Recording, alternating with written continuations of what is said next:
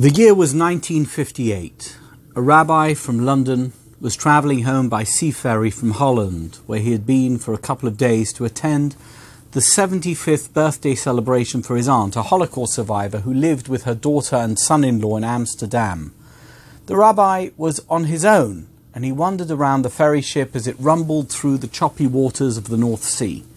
It was a 7-hour trip, so plenty of time to amble around the shabby boat, although, the truth is, there wasn't that much to see.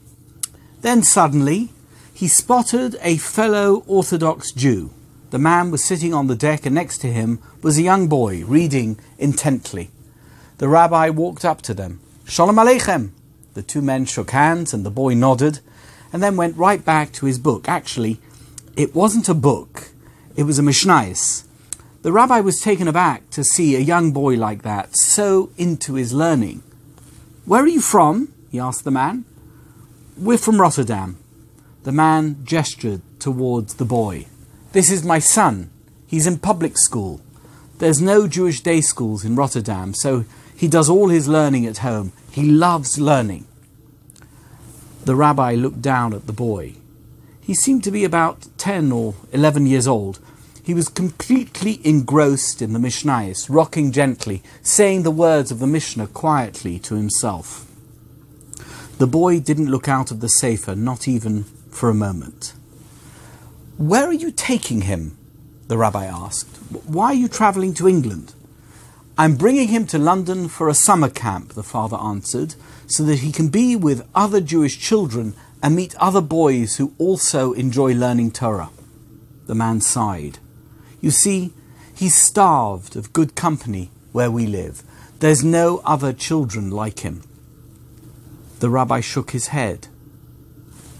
"And what then? What will you do with him after the summer?" The boy's father shrugged his shoulders. "He's going back to Holland," he answered, "back to public school."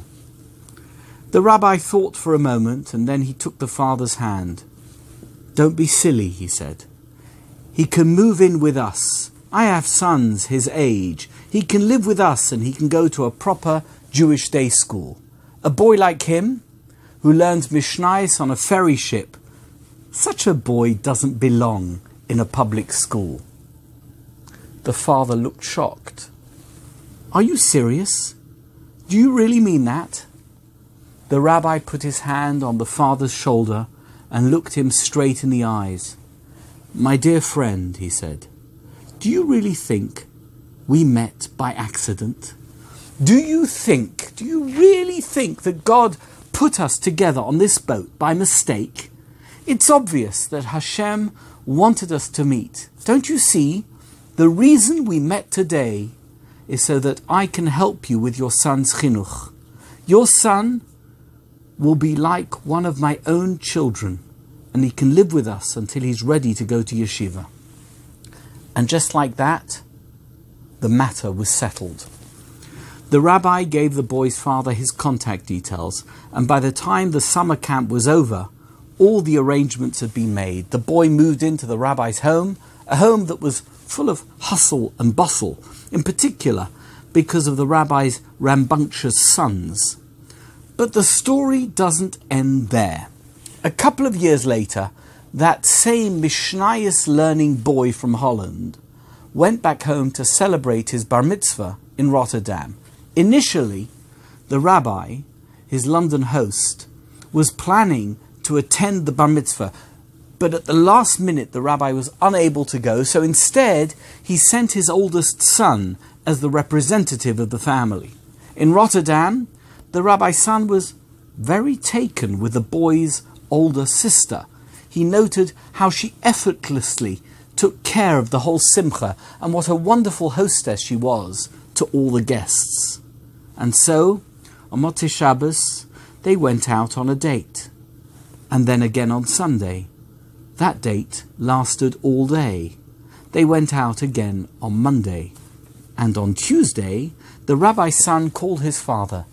"Daddy, I've met the girl I want to marry," he told him. "Who is she?" "It's the bar mitzvah boy's sister." "Yes, I know her," the rabbi said. "She studied at the Beis Yaakov Seminary in London, and I was her teacher. She's a wonderful girl. You have my blessing. Mazel tov. It's an unbelievable story. A chance meeting on a ferry crossing from Holland to England had resulted in an eager young boy getting a full Jewish education, and it also resulted in a wonderful shidduch. The thing is, this story is very personal to me. Do you know why? Because if it had never happened, I wouldn't be here. You see, the rabbi who chanced upon that boy and his father on the ferry crossing was my grandfather, Rav Yosef Tzvi Dunner. The man from Rotterdam with the boy on the ship was my other grandfather, Uri Yehuda Cohen, and his son Bram. And the young couple that met at Bram's bar mitzvah and later got married were none other than my father and my mother. Talk about Hashgacha Protis. It doesn't get more obvious than this. Believe me, there's so much more I could say about all the people I've already mentioned. Each one of them was so special. But right now, I want to talk about that 11-year-old boy from the ferry crossing in 1958, who was then the bar mitzvah boy in 1960, and who was also the catalyst for connecting his family to my father's family and everything else that followed. That boy, that accidental shadchan, was my Uncle Bram, better known to the few people privileged enough to know him as Rabbi Avraham Cohen, Harav Avraham Aryeh ben Uri Yehuda HaKohen, Zecher Tzadik Livracha. Last week, Uncle Bram died suddenly, with no warning. A week earlier, he turned 76. And there's no easy way of saying this. His passing has saddened me to my core, because Uncle Bram was much more than just my uncle. Uncle Bram was the person who inspired me to be the best version of myself that I could ever be, pushing me to learn and to excel in my learning and in my knowledge, but always with the lightest touch and with no pressure. I would like to tell you a little bit about him, although whatever I say will never be enough, and nothing I say will ever truly do him the justice he deserves. Uncle Bram was my Rebbe, my primary teacher, although when he first started teaching me when I was 11, I'm ashamed to say that I was nothing like he was when he was 11. Suffice to say, had he been anything like me on that boat in 1958 at the age of 11, my parents would never have met. In fact, my late mother told me that Uncle Bram once called her in complete despair to tell her that he was quitting teaching for good. If my own nephew is the worst boy in the class, if I can't get my own nephew to take me seriously, what chance do I ever have to be a successful teacher? He was beside himself. My mother, who was the calmest and most sensible person ever, managed, thankfully, to talk her brother off the edge of that cliff. And a few years later, after having realized with grudging regret that my best years were slipping through my fingers, I went to see Uncle Bram, my tail well and truly between my legs. "What can I do for you?" he asked. "I want to be able to learn, and to enjoy learning," I said sheepishly. "So far in my life, I've wasted so much time, but I really want to turn a page. Can you help me? Can you learn with me?" Uncle Bram looked at me. His face was serious and stern, but his eyes were so soft. "If you're really serious, I'll help you," he said. And he did help me. But before I tell you about that, let me fill you in on some background details. Because Uncle Bram, Rabbi Cohen, was one of the most extraordinary people I have ever known. But what made him even more extraordinary than his countless intellectual and pedagogic qualities was his lifelong mission to appear as ordinary as possible, as much as possible. He almost succeeded, but not quite. Uncle Bram was extraordinary because he came from Holland to England at a young age, not speaking a word of English and with a very limited Jewish education. Despite that handicap, he quickly progressed and outpaced his peers to become not just proficient in his spoken and written English, that part was easy, but he also became an outstanding Talmud Chochem, a Torah scholar to a level that elevated him above even the most famous Rabbonim, Dayonim, and Rosh Hashivas. He was utterly unique, a throwback to another age.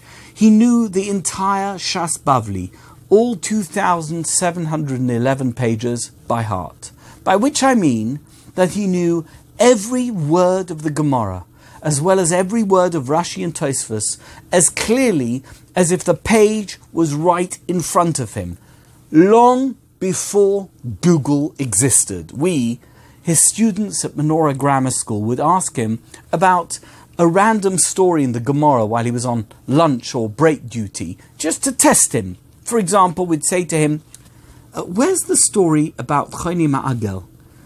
Without missing a beat, without even a second's hesitation, he'd answer with the correct citation, Tanis Chov Gimel Amud Aleph.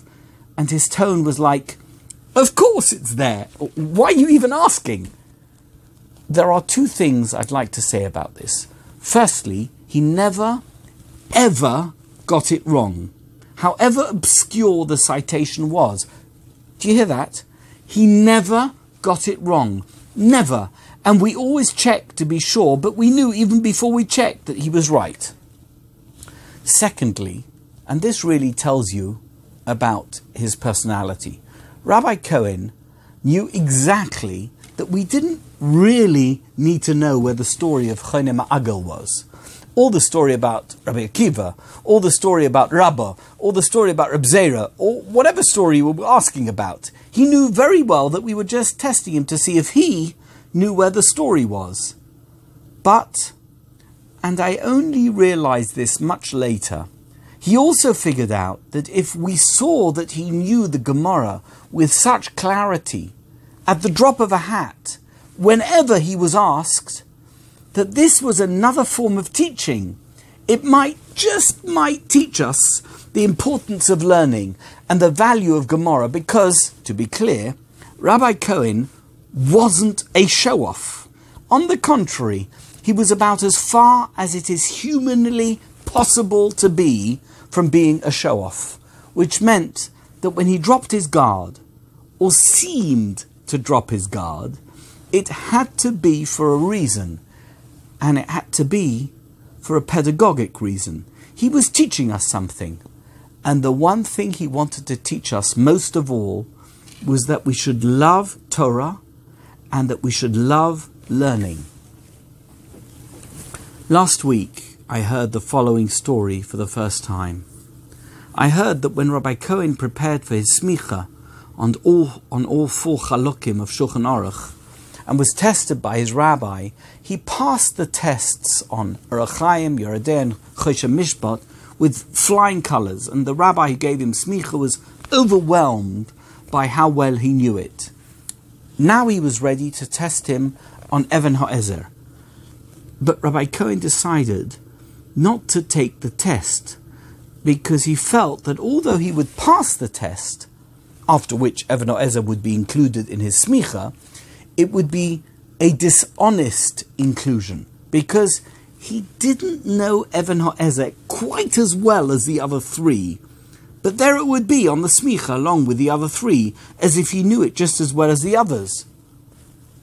He couldn't abide such dishonesty, so he simply opted out of the test. To be clear, I don't doubt that his knowledge of Even HaEzer was well above average, but it just wasn't at the stratospheric level he felt it needed to be at, so that it was on a par with the others. So, he didn't take smicha on Even HaEzer. Period. I mean, who does that? No one. But Rabbi Cohen, Uncle Bram, did. That's what made him so special. On more than one occasion, I can remember that when we blurted out something particularly silly in class about what we were learning, and of course, we always said whatever we said with great confidence, however ill-informed it was, as if we knew exactly what we were talking about. Rabbi Cohen would pause for a moment and look at us directly in the eye with his piercing gaze. "My dear boy," he would say, "you won't find that anywhere in Shas Bavli or Yerushalmi, Sifri, Sifra, Mechilta, Tosefta or Medrash. Nor is it in the Rif, the Rambam, the Ritva, the Rashba, or the Meiri." And we didn't need to check. In fact, there was no way we could check. But even so, we knew it was true. We knew that Rabbi Cohen was right, and that the silly thing we had said was just that, silly. So we never went there again. Another lesson learnt. Don't say something unless you can back it up, and then you won't make a fool of yourself. The thing is, how unique and unbelievable is that? You're a boy in your teens, and you have a teacher that knows everything about everything, and he's on tap, available all day, every day. It's like having Albert Einstein teaching you high school physics, or Bertrand Russell teaching you mathematics. Who has that when they're just 13 or 14 or 15 years old? No one. How lucky we were. And the truth is, we didn't even appreciate it. Until he was at least 50 years old, Rabbi Cohen, Uncle Bram, was clean shaven. He dressed in grey suits. He stood at the back of shul and he refused any honour or even acknowledgement of his superior status. If it would have been up to him, he would have been Mr. Cohen, not Rabbi Cohen. And the craziest part of it is that we got lulled into thinking that he was ordinary, just an ordinary guy at the back of shul who knew the whole of Shas by heart and who could answer any question on any topic, not just Jewish topics, and never get anything wrong. We must have missed the fact that all the other teachers in the school were in awe of him. It must have escaped our attention that besides for teaching at the school, he also gave a Daf Yomi shir at 5:45 a.m. every morning and still found time to learn with a range of chavrusas every day. And then we left school and we went to yeshiva and to college, and finally, often years later, the penny dropped. Rabbi Cohen, Uncle Bram, was not a high school teacher. He was actually a world-class scholar. He was a world-class intellect with a vast range of knowledge and incredible pedagogic skills, who was masquerading as a high school teacher. The reluctance to be in the spotlight was just a ploy so that he could spend his life doing what he loved doing most, learning and teaching. Uncle Bram had such enthusiasm and such a sparkle in his eye as he turned each new page in the Gemara. And a new sefer or book was for him the greatest excitement. My brother Zev told me that he was once at Uncle Bram's house when he got a delivery from Ben Arza, the legendary old city bookstore, which sent him parcels of new sefarim on a regular basis. One of the sefarim in this latest box was the newly published volume of Yabia Omer, the halachic responsa of Chacham Ovadia Yosef, Zecher Tzadik Livrocha. Uncle Bram's eyes lit up when he saw it. "I just can't wait to read this," he told Zev. The next morning, Zev saw Uncle Bram, and he noticed that he appeared a bit bleary-eyed. "Is everything all right?" he asked him. Rabbi Cohen looked sheepish. "I stayed up all night reading the new Yabia Omer. I just couldn't put it down, he said to Zev. Can you believe it? He'd actually read the new volume of Yabia Omer overnight, cover to cover. The whole thing, like it was a thriller novel. He never went to sleep because he was so excited with a new sefer, and he couldn't sleep before he'd finished it, down to the last delicious page. Isn't that incredible? Everything about Rabbi Cohen was organized and disciplined. His handwriting was so neat that it looked like it was printed off a printer. His method of learning was utterly methodical. He was very influenced by his years in Brisk, and he would always look at the Rambam if he wanted clarity in a piece of Gemara. But he didn't allow the Brisker Derech to slow him down. For him, covering ground was key. Unless you'd been through Shas and you knew it properly, what would be the point of parsing a few lines of Gemara and getting through a daf a month? As he once told me, Tosfos are only able to ask questions on Rashi from other Gemaras because they learnt those other Gemaras. Otherwise, how would they know that what Rashi had said made no sense? He was such a tremendous resource and always available if you needed to consult him. In the afterword of the book that I wrote on Jewish history episodes, Mavericks, Mystics and False Messiahs, I described my initial introduction to the notorious but largely forgotten case of the Get of Cleves. The Get of Cleves controversy was a landmark legal dispute that escalated into a full-scale polemic involving dozens of rabbis and communities in the late 18th century, and it left a mark on the halachic system which continues to reverberate to this day. The story was that during the late 1990s, I was asked to get involved in a tragic situation on behalf of an estranged wife who was unable to obtain a get from her husband, even though they had been living apart for some time. He had been very abusive towards her during their marriage, and the marriage had irretrievably broken down. The husband refused to give her a get under any circumstances, but later he told her family he would give the get in exchange for an exorbitant sum of money. It was a straightforward case of extortion, and sadly the wife's family were not able to come up with the extravagant sum the husband was demanding. It was at that point that they approached me to see if I would be able to get the husband to drop or at least reduce his demands in exchange for the get. I was outraged.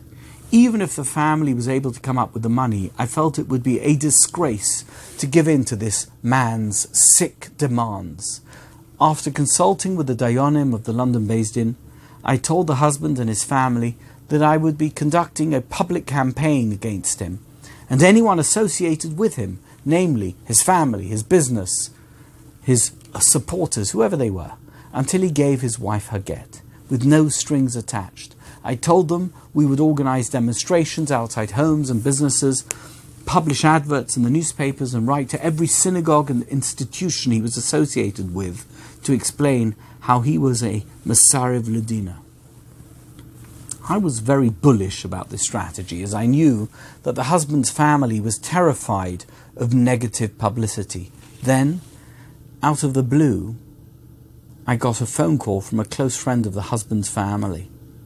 This guy informed me that a few years earlier, the husband had been diagnosed with a chronic mental condition, and that if I went through with what I had threatened to do, the family would use his history of mental illness as proof that he was legally incompetent, which would mean he could not give a get. I wasn't sure what to do. Before the call came, everything had seemed so simple. Now it appeared as if I had been outsmarted and outmaneuvered by this mischievous plan. So I decided to telephone Uncle Bram. He would know immediately if there was anything I could do. He knew everything. I called him and explained what had happened and asked for his opinion. "Should I throw in the towel?" I asked him. He was silent for a moment, and then he asked me if I had ever heard of the Get of Cleves. No, I had absolutely no idea what he was talking about. Just look into the story of the Get of Cleves, he told me, and you will see why their threat is meaningless. They can't claim that the husband is insane and legally incompetent, that they can't give a get, if he is fully functioning in every way and just has occasional mental episodes.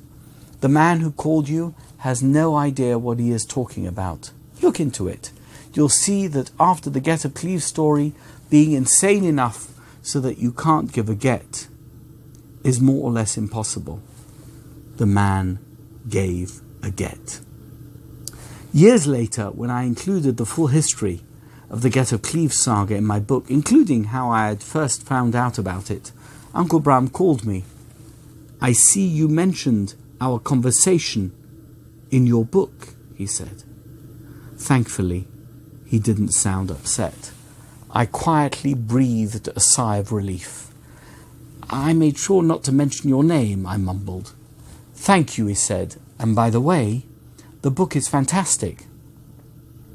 Let me tell you this. Of all the compliments I received for my book, his is the one of which I am most proud. After all, this was the same man who once told me that my enthusiasm was just a mask for my ignorance. I reminded him of that particular comment the next time I saw him. He chuckled. "I was right, wasn't I?" "You were totally right," I admitted. "Well, at least things have changed," and he smiled. That smile of approval was worth everything. Now, I want to go back to that summer in 1989.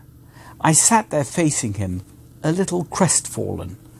"I've wasted so much time," I said, "but I really want to turn a page. Can you help me? Can you learn with me?" We were in his dining room, which at that time was where he did all his learning. He looked at me with a very solemn face. "If you're serious, I'll help you," he said. "What do I need to do?" "Cancel your summer plans," he said. That wouldn't be simple. I was already booked to be a counselor at Camp Sde Chemed in Israel. Oh well. "Cancel your summer plans," Uncle Bram said, "and we will learn together every day. We'll start straight after breakfast and go on until supper time, and after doing it for 4 weeks, you'll be ready to learn on your own." I looked at him.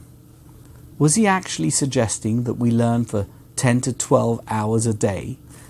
I'd never sat and learnt for more than a couple of hours at a time, and I didn't know how I was going to do it. How was I going to manage? But this was a once-in-a-lifetime opportunity. Uncle Bram was still looking at me. "So, are we going to do it or not?" I hesitated. He stuck out his hand. Instinctively, I gave him my hand. We shook hands on it, and it was done. The deal was done. And that was how I spent my summer in 1989. We learnt through the first 10 daf of Sanhedrin. I learnt that first Omud with Uncle Bram hundreds of times. Hundreds of times. I still know it by heart, word for word, to this day.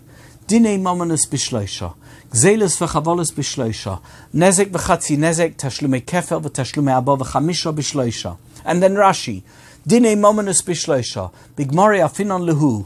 We need psukim to tell us why these types of cases are ruled in front of 3 dayanim. And without Rashi saying what he says, we would be left wondering why the Mishnah had ruled this way. Uncle Bram patiently explained that Rashi is telling us, don't worry, it will all make sense once you start learning the Gemara. Okay, next Rashi, Gzelos, what is a gazlan? The Mishnah gives us no indication, so Rashi steps in. Uncle Bram told me, that's what Rashi does. Every Rashi has a purpose. Every Rashi has a function. Do you know what a gazlan is in this first Mishnah in Sanhedrin? A kofer bepikodon, someone who denies that they have a monetary obligation. They have something that belongs to someone else, but they decide to keep it and use it for themselves. The mishesholach bayad have a gazlan. As soon as the person with the pikodon decides that they're not giving it back, and that they are going to use it and keep it, then that person is a gazlan, and that person needs to be judged in front of a Beis Din of 3 dayanim. I could go on and on. It's as fresh in my mind now as when I first learnt it with him. We went over every line of Gemara dozens of times. He made me read each line, each phrase, until I got the punctuation right. He made me tell him the reason behind every Rashi. He made me look up every reference and citation in Tosfos. We read through every Rambam and compared it to the Gemara. It was the most thorough grounding anyone could have ever had to learn Gemara. It was a Gemara learning boot camp, one-on-one with a master, a world-class Talmud Chochem. And after that summer, I never looked back. I could pick up any Masechta, and a piece of Gemara that would have previously been dense and inaccessible was now familiar and comprehensible. I don't know how or why he did it for me. And I'm ashamed to say, looking back, I'm not sure I ever thanked him properly. But perhaps I did.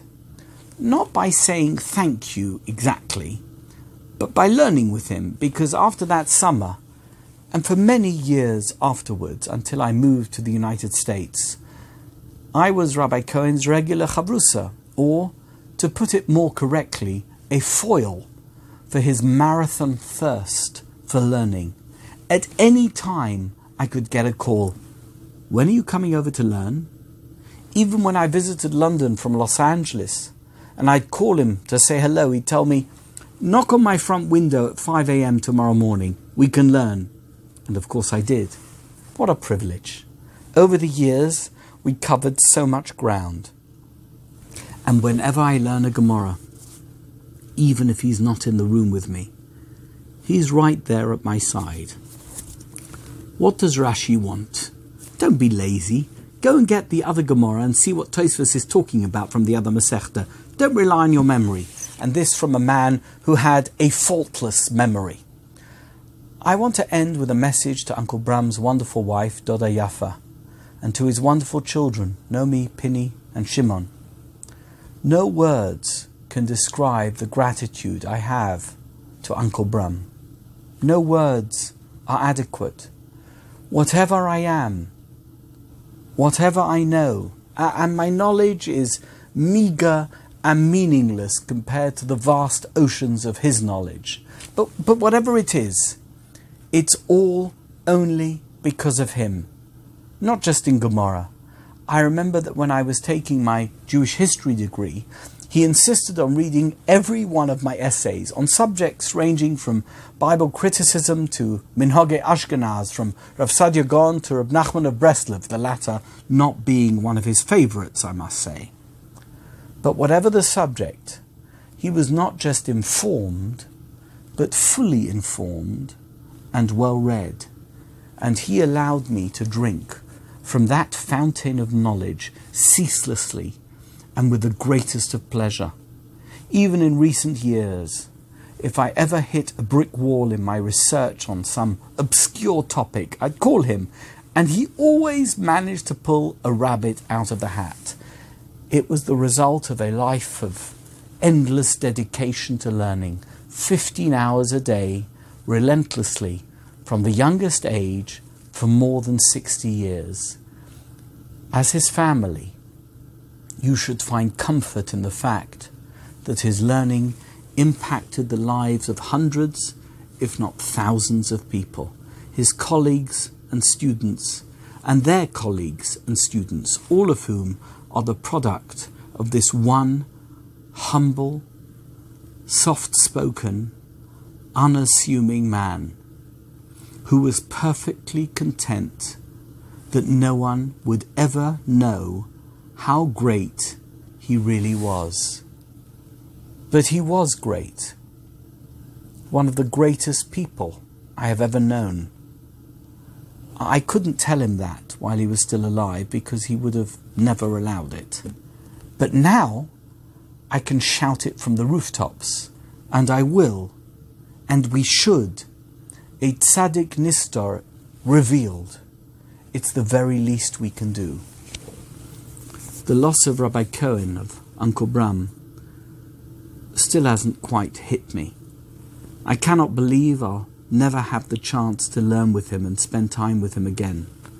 Meir Rebbe, Harav Hagon Avram Aryeh ben Ur Yehuda HaKohen Zecher Tzadik Livracha. May his departure from us be brief, and may we soon be reunited at Tchias HaMesim, and may we all merit to see Bias Goel Tzedek, the coming of Mashiach Bimheira V'Yameinu, speedily in our days. Amen v'Amen. Thank you.